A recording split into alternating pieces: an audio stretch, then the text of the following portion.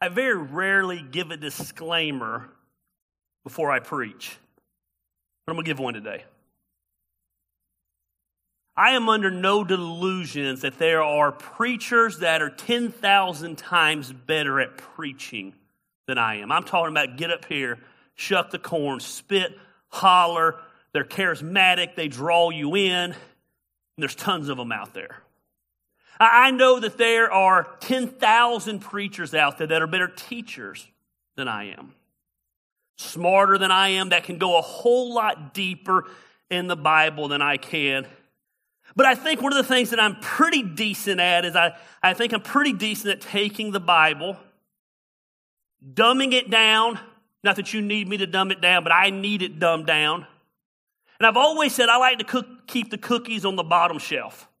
That way everybody can get some. I think when it comes to practicality, when you leave here saying, here's what he taught, and here's what I have to do, or here's what I need to do, or here's what the Bible says to do in my day-to-day life, I think I'm pretty up there in that area.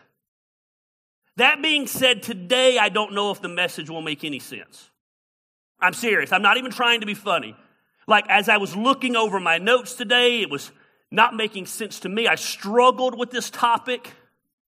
I got to be honest, in all my years of pastoring and all my years of being in ministry, I'm 46 years old now. I got in ministry when I was about 21 years old. I've never heard a preacher teach on this subject. I've never taught on this subject. Dare I say, the wording of this subject borderlines on unbiblical. As I was writing down things and knew what we were going to be talking about, the grudge, it was one of those things that I just kind of wrote down the topic because I thought it sounded good and never thought about the ramifications of the wording of that. But I'm going to try to break it down to you. I'm going to try to explain it to you because I feel that it is a topic that all of us deal with, though we might not totally deal with it by the exact wording that I'm going to use. We're going to hang out in 1 Samuel today. And I've been praying about this message because I think it's a message that impacts so many of us. I think it's one of those subjects that at one time or another, we've all been there before. I've got a question for you. How many of you love, for lack of a better word, a good miracle story? A good miracle story. I love a good miracle story. You just love when God shows up. Love when God shows out. And I love those kind of stories. I don't know what it is. Maybe someone stood up and they shared a testimony and they got up and said, man, for the first time ever, I tithed on a Sunday. Tuesday I went into work and my boss gave me a 20% raise. You're like, man, that's a God story. But part of you sitting back and you're thinking, man, I've been tithing for years. And I can barely pay my bills. And money's tight. And while there's a part of you that's excited for the other person, there's a part of you kind of questioning God. Why hasn't that happened with you? You've got a friend maybe, and they've been praying for miraculous healing. And out of nowhere, they call you and let you know that God has healed their parakeet. And you're so excited for them. But you get a little twinge in your chest because you've been praying for someone you love who's going through a medical condition for years. And you've been calling out to God to heal them. And for whatever reason, at this time, God has not chosen to do that. You know a girl and she broke up with her boyfriend. He wasn't such a good guy. She took that risk. She stepped out in faith.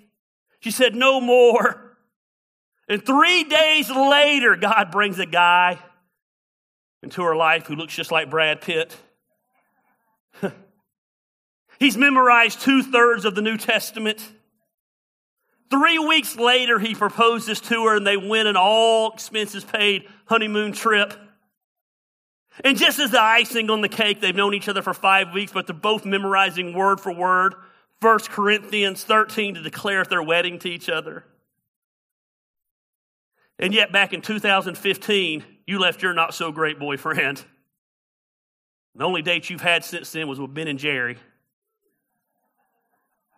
And just a little bit of you is thinking, man, I'm happy for them. But what about me? I've been faithful. I've been committed. I've done what I'm supposed to do. And yet God has not responded in the way that I think He ought to. So the question becomes, what do you do when you find yourself, and this is a hard thing to actually verbalize. It makes me uncomfortable. But what do you do when you find yourself disappointed in God? I would never. Yeah, you would. You just never verbalize it. I get it. I'm worried that He's going to strike me down right now. I get it. What do you do when you feel like God has let you down? I don't know what it could be. You've always wanted a baby. You've married the love of your life, and you guys have been faithful, and you've been married for years, and you have a great marriage, and for whatever reason, God's never blessed you with a baby. Yet your cousin's a crackhead, been in and out of jail, can't take care of the 4 kids she has from 4 different daddies, but now she's pregnant again from the 5th daddy. And you look at God, and you ask God to explain that to you. It might have been the engagement you believed was coming, and to this day that engagement's still not here. Whatever miracle it is that you believed by faith, you knew God was going to step up and step out and perform a miracle in your life, and for whatever reason, though you know He has the power to do it, God still hasn't done it. You've prayed for years for your marriage. You've prayed for years for your spouse, and there's been no change. And what do? Again, when you don't even want to say it out loud because of your reverence for God, but you're simply wondering, hey, God, where are you? What do you do when you begin to form a grudge against the Creator of the universe?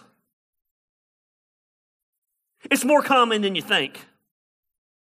I am Gary Lamb, the pastor of Action Church, and I have been there, done that, got the t-shirt and multiple scars to prove it.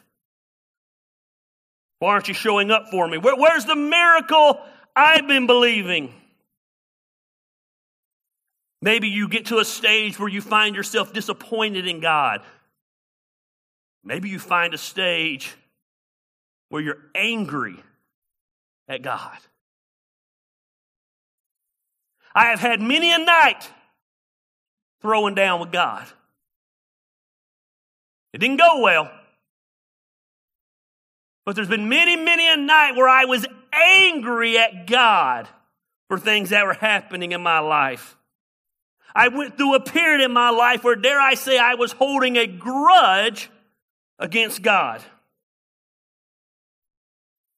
It's not that you don't want to trust Him. You really, really do. You understand He's God.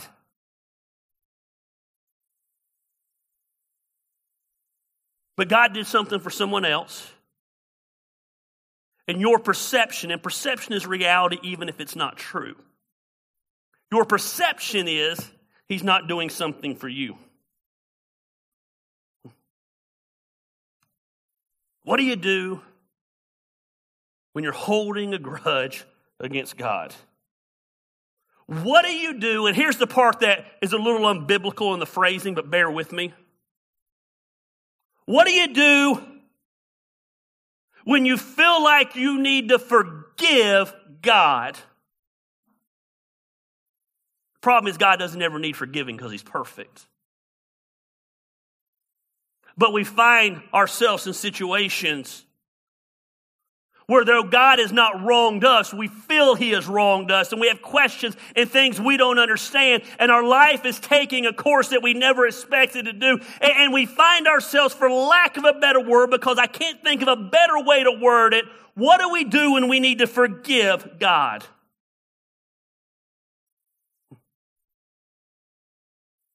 Slightly an unfair wording, because again, God's perfect. But we're holding that grudge. You didn't feel like God could do what He could have done. And by faith, you're trying to move on, but man, you're angry at God.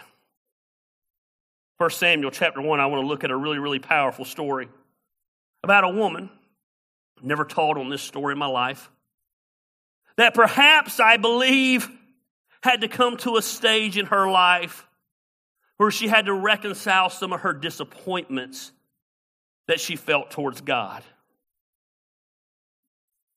Let me tell you about her husband first. Elkanah, we're going to call him Elk, because I don't know how you pronounce his name. I logged into 4 audio Bibles to hear how they pronounce his name, and all 4 of them pronounce it different. So, Easy-E over here didn't have one wife. This dummy had 2 wives. One wife we're going to talk about, her name was Hannah. The other wife, her name was Peninnah. Again, they said it different. I find it hard to believe it was Peninnah and Hannah. That rhymes. That'd be cool. We're going to call her P. Now, those dudes that are out there thinking, man, that'd be awesome to have 2 wives. No. Matter of fact, I dare say that anybody that's sitting out there thinking it'd be cool to have 2 wives, you're not married. Just being honest with you. This is not The Bachelor. You don't get to go make out with wife number 1 and then go make out with wife number 2. That ain't how it works. Trust me. Don't trust me because I know. Trust me because I got not a lot, but a little common sense. 2 wives would be great. No. Like, I love my wife. But 2 of them.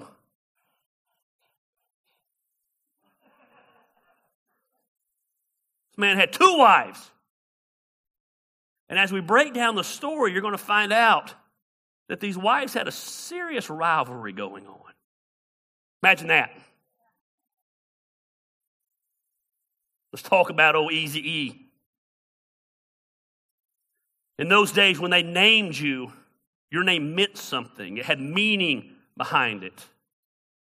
So when people called you by your name, they were actually calling you or acknowledging what you are. Like, for example, the name Gary. It means powerful, mighty warrior. Not really. Doesn't mean that at all. Doesn't mean that at all. But Easy-E's name in the Hebrew, it means that God has created a son. Or God will give you a son. So every time someone said his name, they were basically acknowledging the promise of God that God would give him a son to carry on his legacy, to carry on his name. Hey, Easy-E there said, hey, what's his name? Hey, you've got a son coming. And he marries Hannah. And he just assumed that Hannah would give him this son that was promised to him through his birthright of his name. But as you read the story, Hannah's unable to have a child. Many theologians believe that's why he took on a second wife. Let me make that very clear. I'm not justifying the second wife. First wife can't cook. You don't get to go marry one that can cook. Just eat out every night. So he marries the second wife. And she begins to spit out kids like they're rabbits. And you can imagine Hannah's internal battle. The internal dialogue that was going on. She couldn't have a child. And in this culture, that was very significant. It was looked at as a curse that a woman couldn't bear a child. much less bear a son, couldn't bear a child at all. So it'd been real easy for Hannah to sit back and say, man, God, you brought this man into my life. I'm wife number one. Yet I couldn't give this man what he needed or what he wanted or what was promised to him through his birthright. So he's now brought another woman in. Can you imagine the disappointment in Hannah? God, I married the man I was supposed to. God, I have been faithful in worship, because if you study Hannah, man, she was a woman who loved God. By human nature, it would be real easy for her to begin to doubt God, question God, dare I say, get angry with God. I have about the most secure wife in the world. When I tell you she rarely gets jealous, she rarely gets jealous. Let me bring another woman up in the house because she can't give me a child. And let that woman start giving me children. There's no doubt it's going to affect her. There's no doubt she's going to begin to question things. So every year, Oezy and his two wives would take a vacation. It was a trip. And they would go to a place called Shiloh, and they would begin to worship God. They did it every year. And every year, this turned into a painful place for Hannah. Theologians believe it was on this trip that her and an OP over here was the only time they were really together. Eazy-E was probably smart enough to keep them separate on the land. He wasn't smart enough not to marry two of them, but he was smart enough where he found out real quick, let me keep them separated. But when they're traveling, they're together. And the problem with OP is she was just a jerk. She was probably insecure because she was wife number two. She knew she wasn't the first love, Hannah was. So what she would do is she would begin to mock Hannah that she couldn't have children. Look what the Bible says in 1 Samuel, number 1. Because the Lord had closed Hannah's womb, her rival. Oh, by the way, ain't it cute that we call them sister wives? The Bible called them a rival. You get two women fighting for one man's affection. They ain't sister wives. Human nature takes over and they become rivals. Because the Lord, that's a little free sermon. A little free advice. I'm going to give you guys some more free advice too, because man, Eazy-E's dumb. Wait till you see what he says here in a minute. Because the Lord had closed Hannah's womb, her rival kept provoking her in order to irritate her. This went on year after year. Hear me out. Hannah hasn't dealt with this for 3 months. She hasn't dealt with this hurt for 6 months. She has dealt with this hurt for year after year after year. And now Eazy-E's got them loaded up on the donkey, and they're traveling across the country to Shiloh to worship God. And the entire way there, she's listening to this other woman mock her and irritate her and get her fired up because she was able to give her husband something she couldn't give him. Think she had a little resentment in her? Think she had a little bitterness in her? Yeah, you would too. You think she began to question God? Of course she did. Not because she wasn't strong in her faith. She began to question God because she was human. Why, God? Why did you give him this name that said he will have a child? Why did you bring me into his life and then not allow me to be able to deliver the promise that you had on his life? I have served you. I have been a good wife. I have honored my husband. I have honored you. God, I get up and year after year I go and I travel to Shiloh and I worship, and I travel and I listen to this other woman mock me because I can't do what this culture thinks I ought to do. Why? And disappointment began to set in. P began to taunt her and make fun of her. And this is an incredibly painful verse to me. It went on year after year. Every time Hannah went to the house of the Lord, every time, don't miss this, every time she went to worship God, her rival provoked her till she wept. She would not eat. Some of you have been there year after year with your hurt. You've been there year after year with the pain. I don't know what it is. Maybe you raised your children. You were a good dad. You were a good mom. And now your children are growing, and for whatever reason, they don't want anything to do with you. And you're asking why. Maybe you worked faithfully for somebody at a job year after year after year. You showed up and you dealt with them and you did what you were asked to do and you excelled at your job, and the new guy that's been there for 2 months suddenly gets the promotion. Maybe you have been faithful to church and faithful to serving and faithful to this. All of a sudden your spouse is diagnosed with a terminal disease and you don't understand it. And you're questioning God, and year after year after year the pain's there. The pain is a reminder that you think God has let you down. First, I want to say it's okay. Don't allow the guilt to eat you up for your feelings. We serve a big God. Wait till you see, oh, this is so good. I don't know if this is going to make sense, but it's so good. Each time Hannah would be reduced to tears. She would not eat. You ever been there? You've been in such turmoil in your life that you sit down, it's Christmas, it's Thanksgiving, but there's so much chaos in it you can't even eat.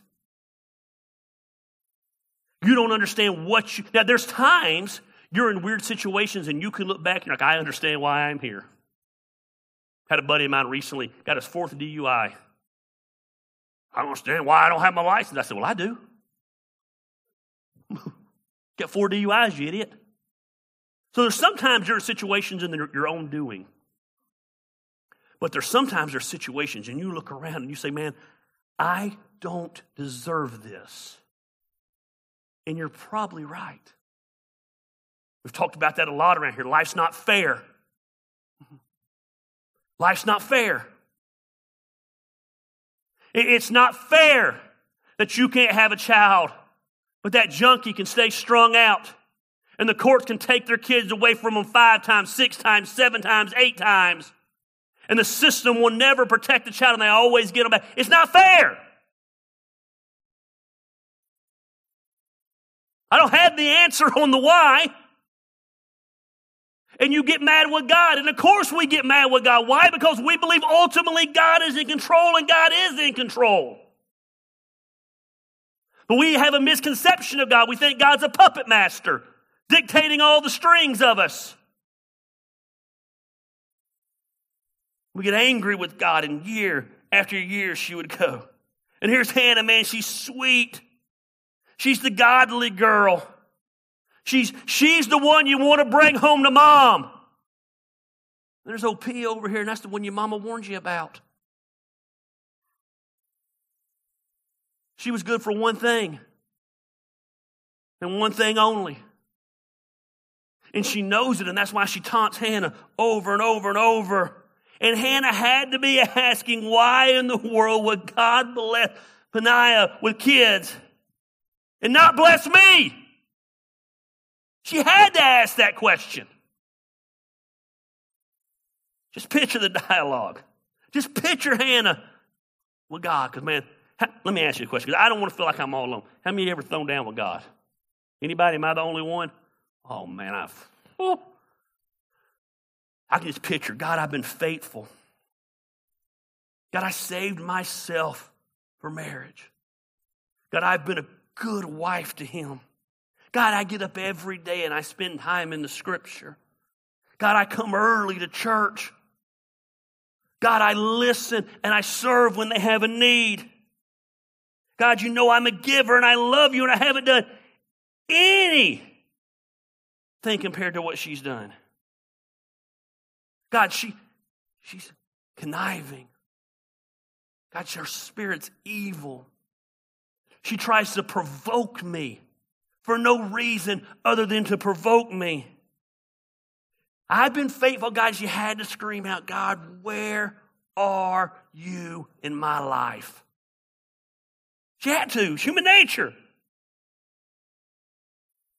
The Bible said she just continued to pray. And as you read the next couple of verses, and we're not going to get into all of them, she just began to pray. And she continued to go to God. And she fought with God. And she argued with God. And she pleaded with God. Year after gut-wrenching year, she went to Shiloh and she went to worship. And every time she would begin to worship, her rival provoked her. You ever get in that stage in life where it seems like you're trying to get your life right? You're trying to get in tune with God. And when you're trying to get in tune with God, the enemy comes out and your rival begins to attack you. I'll be out there worshiping, and the worst memories pop up. The worst thoughts flash through my mind. The devil's trying to get me distracted. We felt like Hannah. We've all been there. Here she is. She's married to old Ian, and by all accounts, it seemed like he's a good dude. Let's just be honest. He doesn't seem like a bad dude. The problem is, a good dude is still a dude. Still a dude. Ladies, you need to understand something. You can't cast the dude out of a man. Dudes just do dudeish things. We're idiots. We just do. It's just hardwired in us. We're all bent towards sin. And our sin nature comes along and it takes over, and men are just dumb. Guys, I'm not beating you up on Father's Day. We're dumb. Say amen, gentlemen. And the problem is, in these situations, instead of making it better, we make it worse. Say amen. And most of the time, it's because we say something stupid. Men, let me help you this Father's Day. It has nothing to do with the message. As a man who is 46 years old, took him a couple of times to figure out the marriage thing. A man who could write a book on how not to be a good husband. Let me help you. There's just some things you don't say. There's just some things you don't ask. There's some things you don't acknowledge. That they seem natural, they seem right. But God brought me here today to deliver a message to you men. Never under any circumstances, men, walk in at the end of your day. You've worked all day, you've come home. I don't give a crap if it looks like a bomb went off in the house. Don't ever look at your wife and say, hey, what'd you do today? Don't ever do that. Don't ever. I'm talking about in the name of the Father, the Son. Do not do it. Ladies, say amen. Men, don't ever say this to your wife. Do you mean to do that to your hair? Never. Never, ever, ever say that. Man, I'm in your corner. I got your back. Man, don't ever. Listen, I'm just going to utter this one and it's going to get tense. Don't ever say this, man. No matter how crazy they're acting. You PMSing this week? Men, be smart.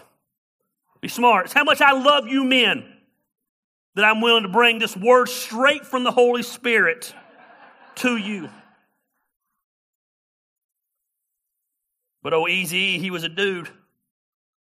Hannah's crying. Man, and I'm horrible at this, so let me preface. Sometimes you just got to let them cry. You can't fix it. Because when you try to fix it, you're an idiot. No, I don't want to call you an idiot. You're a dude, and you make it worse. Oh, Easy's about to make it worse. Hannah's crying. She's not eating. Old P's provoked her. She's angry at God. Look at old Easy, man. Why are you crying, Hannah? Don't acknowledge the crying. Sit down next to them If they make the gesture to lay their head on your shoulder, pat the head. Don't ask them why they're crying. Why aren't you eating? You don't want the answer. Look how he just minimizes it. Why be downhearted just because you have no children? My name means God's going to give me a son. I married you. You can't even give me a girl, much less a son. Why are you downhearted? Hey, I went and found another woman. She's giving me children, and she mocks you and makes sure like, why are you down? And then look what this idiot does. You have me. Easy E, what are you doing? Isn't that better than 10 sons? Why are you worried about it? You have me. God, that sounds like something out of the Gary Lamb playbook right there. Like that is so, like literally I thought that this was a story about me. Why are you worried about it? You got me. God, dudes. Quit being dudes. I got to read the whole thing again. Like it's just, on one hand, it leaves you speechless. On the other hand, every woman's been like, yeah, I've lived that. On the other hand, if we had 3 hands, every man's like, oh, hey, I've done that. Why are you crying? Why aren't you eating? Why be like, oh man, we're so bad about this. We minimize their pain. We minimize their emotion. Thinking that I'm just trying to bring common sense. It's not a big deal. Why do you downhearted? Because you have no children. And then he offers a solution. Don't ever offer a solution. The solution is never right. By the way, this is just a little sermonette in the middle of the sermon. You have me. Oh, dudes. Hannah wants to have a child. And her husband wants to know why she's upset. And he asks her, why are you crying? Why aren't you eating? You have me. And here's what's crazy, ladies. I know you don't comprehend this. This made sense to him. When we say stupid things, it makes sense to us. Because we're dudes. We're not trying to upset you. We're just dudes being dudes, and we say stupid stuff thinking it makes it better. And Hannah's response is not recorded in the scripture. But the God of the universe revealed it to me this week. I believe she looked at him, cocked her. I said, do you want to replace that question? And I believe he was stupid and doubled down. No, I said it right. No, you didn't say it right. And I believe she began to unload him. Do you want to reword the question? Because trust me, and the hand started going. And we're dudes and we're sitting there like what did we do? You're crying. I tried to make it better. And the hand's going. Trust me. And when they tell you this, man, trust me, you don't want that answer. And then we're dudes. We're saying, yeah, what is it? At least that's what Christine says to me whenever situations like this happen. You can feel her pain. She's doing everything possible she can to trust God. And yet the only thing that she wants is the thing that only God can give. And yet it seems to be God's withholding it from her. And then she's got OP running around with her little rugrats, her little drunk squirrels. She's traveling on a trip with them and they're grabbing onto her. You know, because she's a classy lady, she's probably trying to keep those kids in order too. Because OP ain't changing their diaper. She's a hussy. Hannah's probably doing the right thing. drunk squirrels running around, P's over there criticizing her and belittling her, making fun of her. Oh, Easy E's over there like, hey, you got me.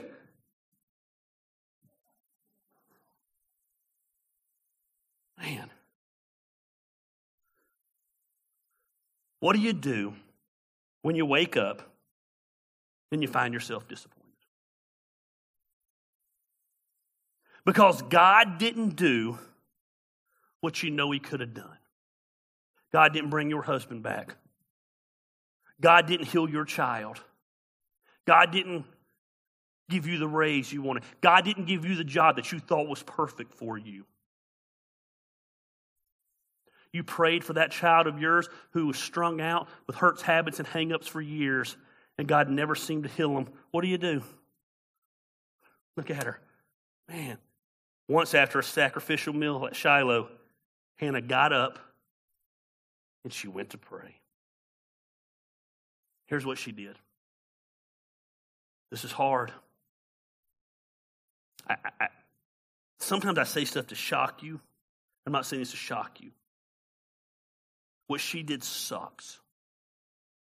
Because it goes against everything in our human nature. She got up and she went to pray. She continued to believe God was God. Sure, she vented to him.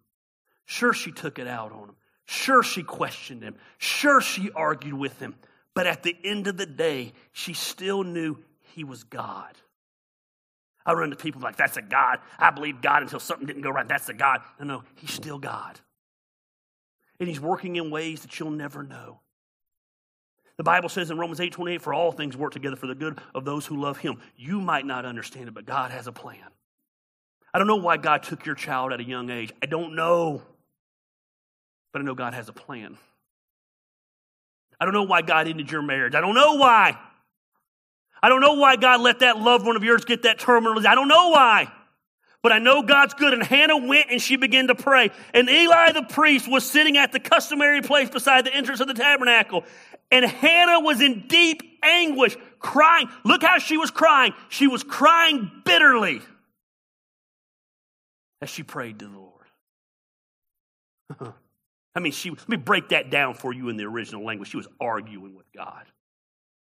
She was mad at God. She was fussing with God. She was having a grudge against God.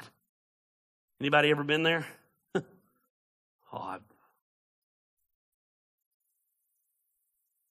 I've been there. From the depths of her heart, she begins to cry out to God. I don't know what she said. Maybe she said, God, this isn't fair. God, why didn't you? Why aren't you? Why did you give a baby to her and not me? Why didn't you give it to me? I've been faithful, God. God, I've loved you. I've trusted you. God, I've been faithful. I trust in your goodness. Why haven't you done this for me? Here's what I know. In her anger, she poured out her heart to God. And that's okay. I did a funeral a couple of years ago. The preacher got up and we're both preaching. And I try to never embarrass another pastor. Like I never want to dishonor that role. If I don't agree with the man, if I don't believe his theology, if I think he's wrong, I always try to honor the office. And this man got up, he was screaming and hollering. He was one of them preachers, I can't even do it. Like I tried to learn how to do it. But you ever been those preachers and they breathe between every word? Like I can't even do it if you've never seen it. Like they scream and like between every word they're breathing. They think they're going to have a heart attack. He was screaming and sweating. And he's saying, don't you cry. I'm thinking they just lost their son. And you don't have a right to get mad at God. He's screaming. I'm sitting back there and man, I'm rubbing my head. And I can see there's no peace in the crowd. If you're out there crying, you don't have faith. He's in heaven. And I believe he's in heaven, and that's awesome. And I got up there, and I looked at that family, and I literally delivered. He went on for like 40 minutes. Nobody wanted to hear me. And I got up, I looked at that family and said, I'm so sorry for your hurt. And I said, you cry all you want to cry. And I said, guess what? We serve a big God. And man, I should never do this. I literally, if I ever run into this guy again, I'll apologize to him. But I just got my emotions got me. I said, this guy's an idiot. And I said, you have every right to question God. You have every right to be angry at God. You have every right to ask God why. I said, you don't have a right to turn your back on God because he's still God. I said, but he's a big God, and he can take your questioning and question away. And I walked off the stage. God's big enough to handle your hurt. Your marriage falls apart and you don't think you're allowed to ask God why? Your child goes into rebellion and you don't think you're allowed to ask God why? What a weak God we serve then. You lose everything that you and your husband have worked for because the economy crashes, and you don't think you're allowed to get a little upset and question God? We serve a big God. A big God. He's big enough to handle your hurt. David in the Old Testament said, God, why aren't you stopping my enemies? A man after God's own heart. He was questioning God. Jesus on the cross cried out to God, my God, why have you forsaken me? We serve a big God. It's okay in the midst of your hurt to get angry. It's okay. Just don't sin in your anger. It's okay to question God. It's okay to be disappointed. But at the end of the day, you've got to realize he's God and he knows best. God loves you. God loves us. God loves me. God understands your pain. I believe with all my heart, he welcomes your questions. What kind of father wouldn't welcome questions? Not a loving father.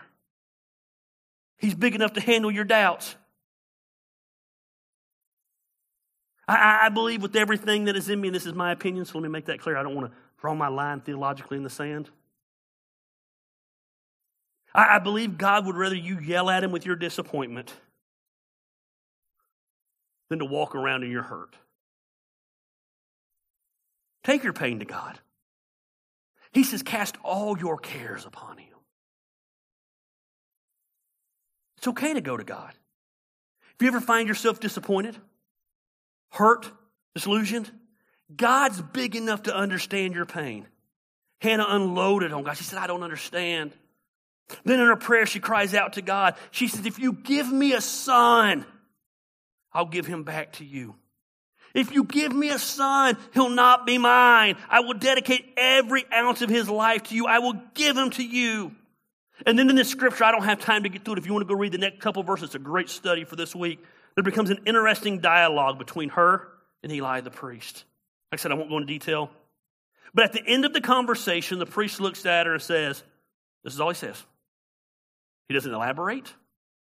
He looks at her and says, may God grant your request. Years after years, she went to that temple. Years after years, she dealt with that pain.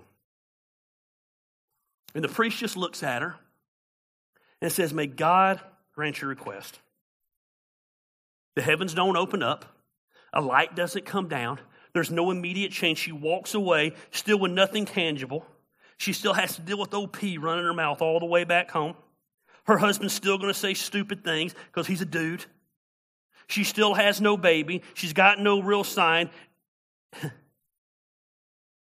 But she continues on. Don't miss this. She continues on by faith. It's easy to have faith when everything's going good. It's not really faith. It's easy to have faith to take those steps when you can see the end. It's different when you've got to take the second step just to see the third step. You got to take the third step before you can see the fourth step. She cried out to God, and by faith she kept going on. She continues her best to hold on to God. She's trusting. She sees nothing. She's trusting. She sees nothing. She's trusting. She sees nothing. She's trusting. She sees nothing.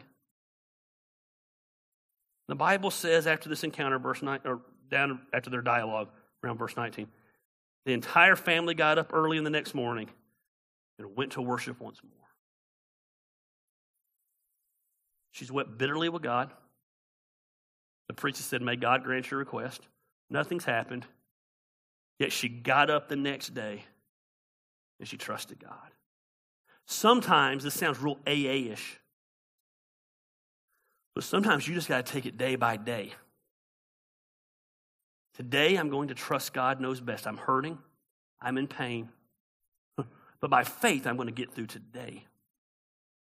Then I'm going to deal with tomorrow when I get up.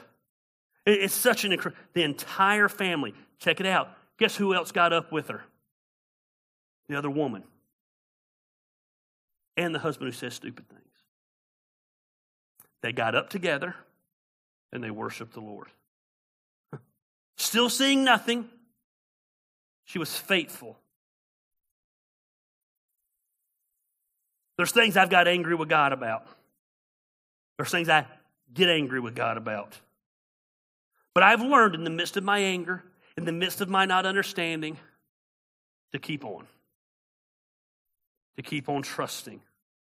I know you can, God. Why haven't you, God? It's not fair, God. But why not? Every day she got up. No, by the way, as the end of the story comes, you'll see that God gave her a child. But let me make this clear. God might not answer your request. She got up every day anyway. The priest did not tell her to keep on for 5 more years and then God would give her a child. He said, may God grant your request. He didn't say God was going to grant your request. He said, I'm going to join on behalf of you in praying that God grants your request. And she got up every day and was faithful. She went into that waiting season. You know what I've learned about the waiting season? A waiting season is not a wasted season. We're forged in the fire of the waiting. So many of you could look back on the worst time in your marriage. That worst time in your marriage made the best times in your marriage today. It sucked at the time. It was horrible. I can look back at some of the lowest points in my life financially where I didn't know if I was going to be able to keep the lights on in my house. And it was in those periods my faith was built as God delivered over and over and over. Now when stuff comes along, when I find out there's probably not enough money to pay rent at the church, everyone else gets stressed. I'm like, hey, guess what? That's God's problem. You know how I pray to God now with those situations? Hey, God, people are hurting financially. Rent ain't going to get paid. Hey, God, we both going to look real stupid if the doors get closed. You know what's amazing about God? He's an on time all the time. God, it always works out. But I got to that point today because I lost everything 13 years ago and didn't have 2 pennies to rub together and saw God work it out over and over and over and over and over and over.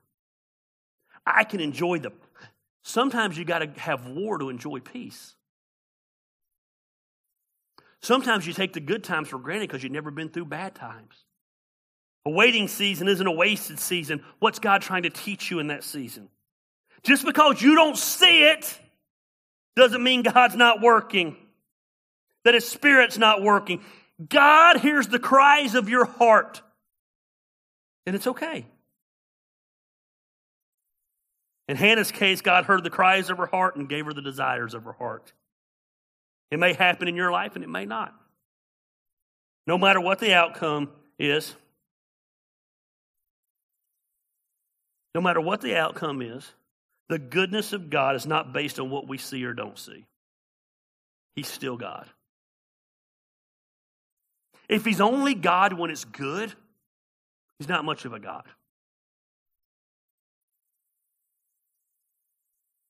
When my marriage fell apart, I walked away from God. Oh, okay, but He was God when your marriage was good?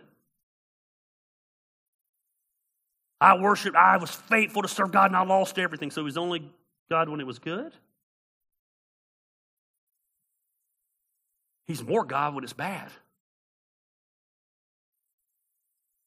There's times I've been so low, I have nothing I can do but fall on my face before God. It's in those times. The entire family got up early Then next morning and went to worship the Lord once more. And they returned home. When old Easy E slept with Hannah, the Lord remembered her plea. And in due time she gave birth to a son, and she named him Samuel, one of the most mighty prophets ever. And she said, I asked the Lord for him. Don't miss this. Some of you are upset with God right now because he's delaying. God's delays are not always God's denials.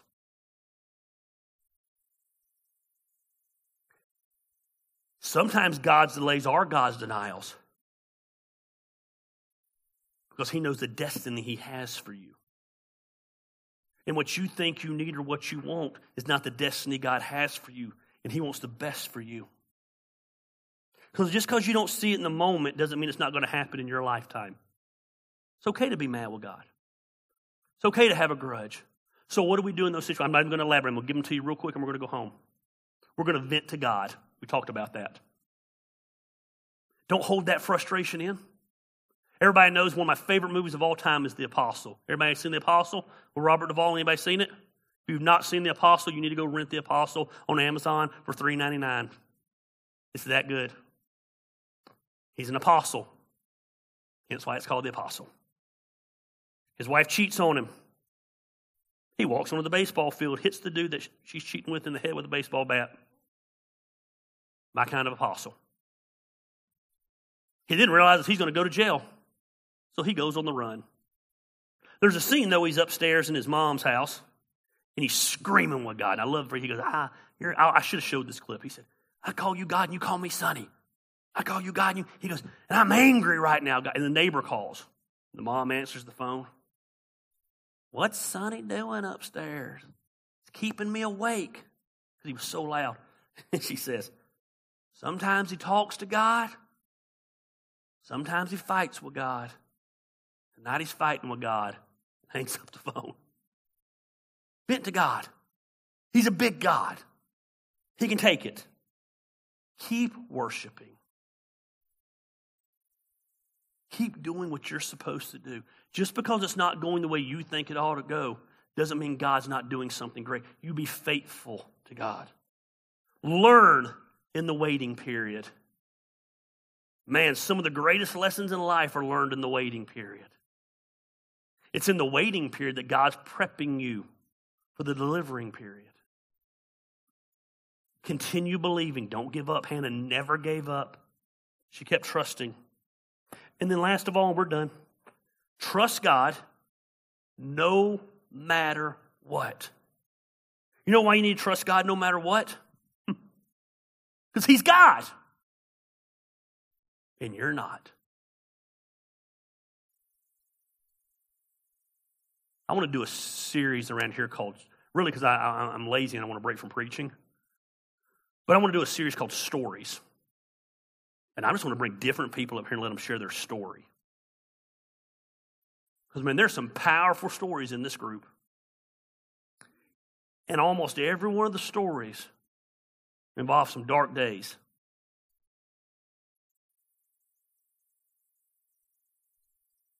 But it never stays dark forever.